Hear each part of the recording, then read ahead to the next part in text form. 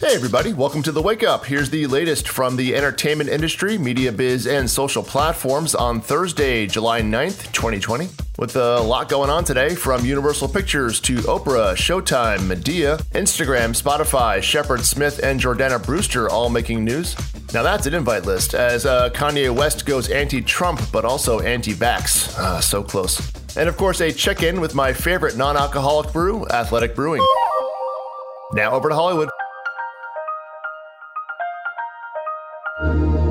Some Halloween-related box office changes to report, literally, as the next Halloween franchise installment, Halloween Kills, has been moved to October of next year.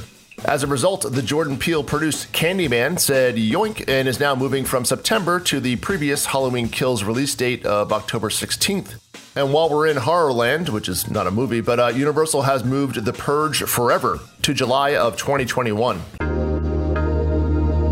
Continuing the scary movie theme, Universal Pictures is bringing the Invisible Man team back together on their update of Wolfman, which will star Ryan Gosling.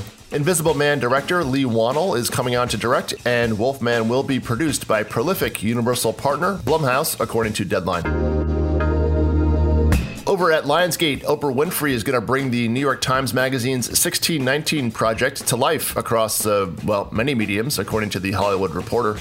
Oprah's teaming up with the project's Pulitzer Prize-winning writer Nicole Hannah-Jones to develop films, TV projects, and documentaries drawn from the 1619 Project, which was a wide-ranging look at the impact slavery has had on the history and development of America. The project launched in August 2019, coinciding with the 400th anniversary of the first arrival of African slaves to the Virginia coast. Over in the TV and OTT, though outside of the stock price, is there really a difference these days? Netflix has canceled the Kiernan Shipka Supernatural series, The Adventures of Sabrina, after 4 seasons, keeping with what seems to be the new Netflix 4 seasons and out TV series business model. The already shot 4th season will debut its 8 episodes later this year. Netflix also signed the Oscar-winning director of HBO's The New Pope, Paolo Sorrentino, to do his next movie at the streaming service. It's called The Hand of God and will shoot in Naples, but that's about all we know. Naples, Italy, not Naples, Florida.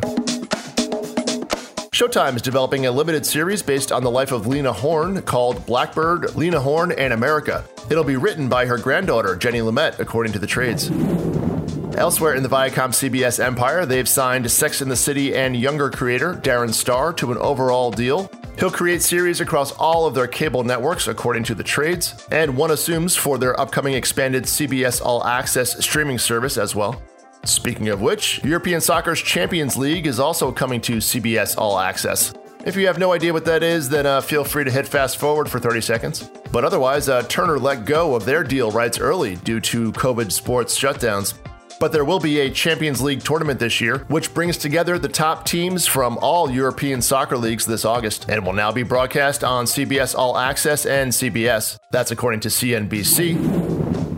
And we'll round out our very busy Viacom-CBS tour today at BET, where they're asking the question, you've streamed Hamilton, now how about Medea? Streaming service BET Plus has acquired the rights to the movie of Tyler Perry's Medea's Farewell Play, which will drop on August 27th. Perry, of course, has a huge overall deal at Viacom-CBS through 2024.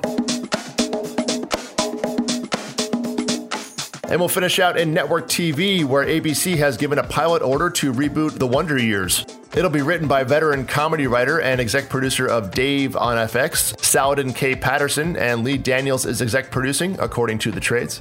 The show is going to revolve around a black family in Montgomery, Alabama in the late 1960s, although outside of the time frame and the fact that Fred Savage is going to direct the pilot, it really seems to have very little to do with the characters or any specifics from the Wonder Years. Which kind of begs the question, why not just create your own show and don't bother with the baggage or the paycheck to use the name of a series that premiered 32 years ago? But obviously, above my pay grade, especially as I don't have one, the plan is to have the pilot ready for consideration for the fall 2021 schedule. And NBC also dipped into the vault this week, announcing they're bringing back The Weakest Link, according to Vulture. They've ordered a 13-episode reboot that'll shoot, later this year, with Jane Lynch as host. You are the weakest link. Goodbye. Next up, over to the media biz and social platforms. with Instagram introducing a new feature for your comments section, Shep Smith finding a new home at CNBC, and Joy Reid finding a new show at MSNBC. HBO Max takes another step in planning for international growth, next year. And today's pop quiz. How many seasons was The Wonder Years a top 10 TV show in the Nielsen ratings? One helpful hint, the show did a total of 6 seasons. And the answer after a break for a non-alcoholic beer from Athletic Brewing.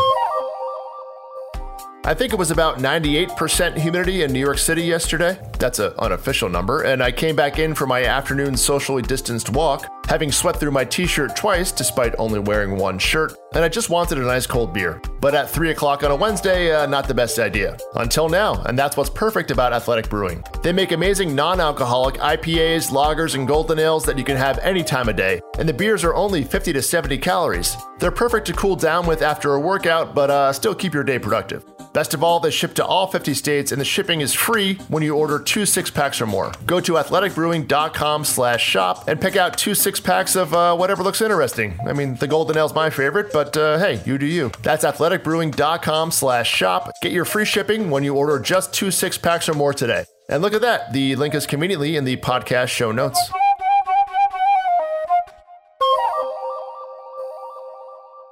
And now the answer to today's pop quiz. The Wonder Years was a top 10 show for just 2 of its 6 seasons. It was between 20th and 30th place for the other 4, butthead. Sorry, I got caught up in the nostalgia. Now over to the media biz and social platforms.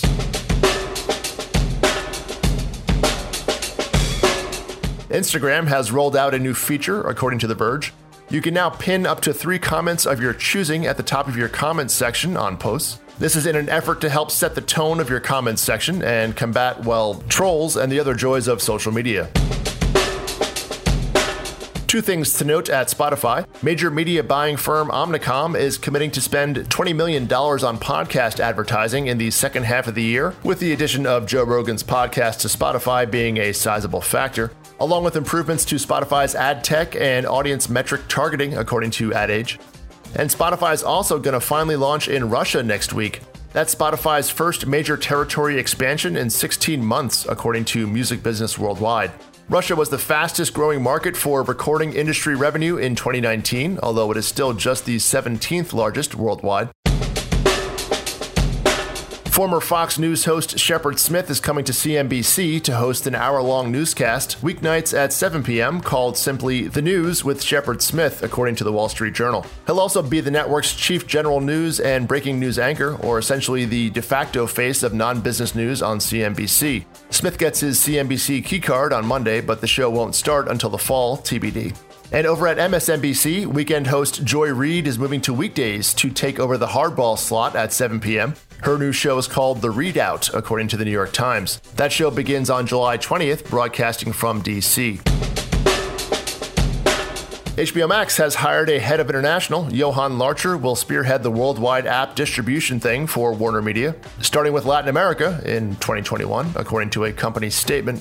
Johan previously led Hulu's international expansion in the early 2010s when Hulu was doing that kind of thing, and more recently was the managing director at the world's largest Arabic streaming service with 1.4 million customers. That was called Shahid VIP.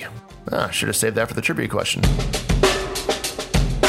And Jordana Brewster is the latest celebrity name to add to the COVID divorce list. She's filed to split from producer husband Andrew Form, according to TMZ, although the couple, who has 6- and 4-year-old boys, has apparently been separated since earlier this year, and the split is said to be amicable.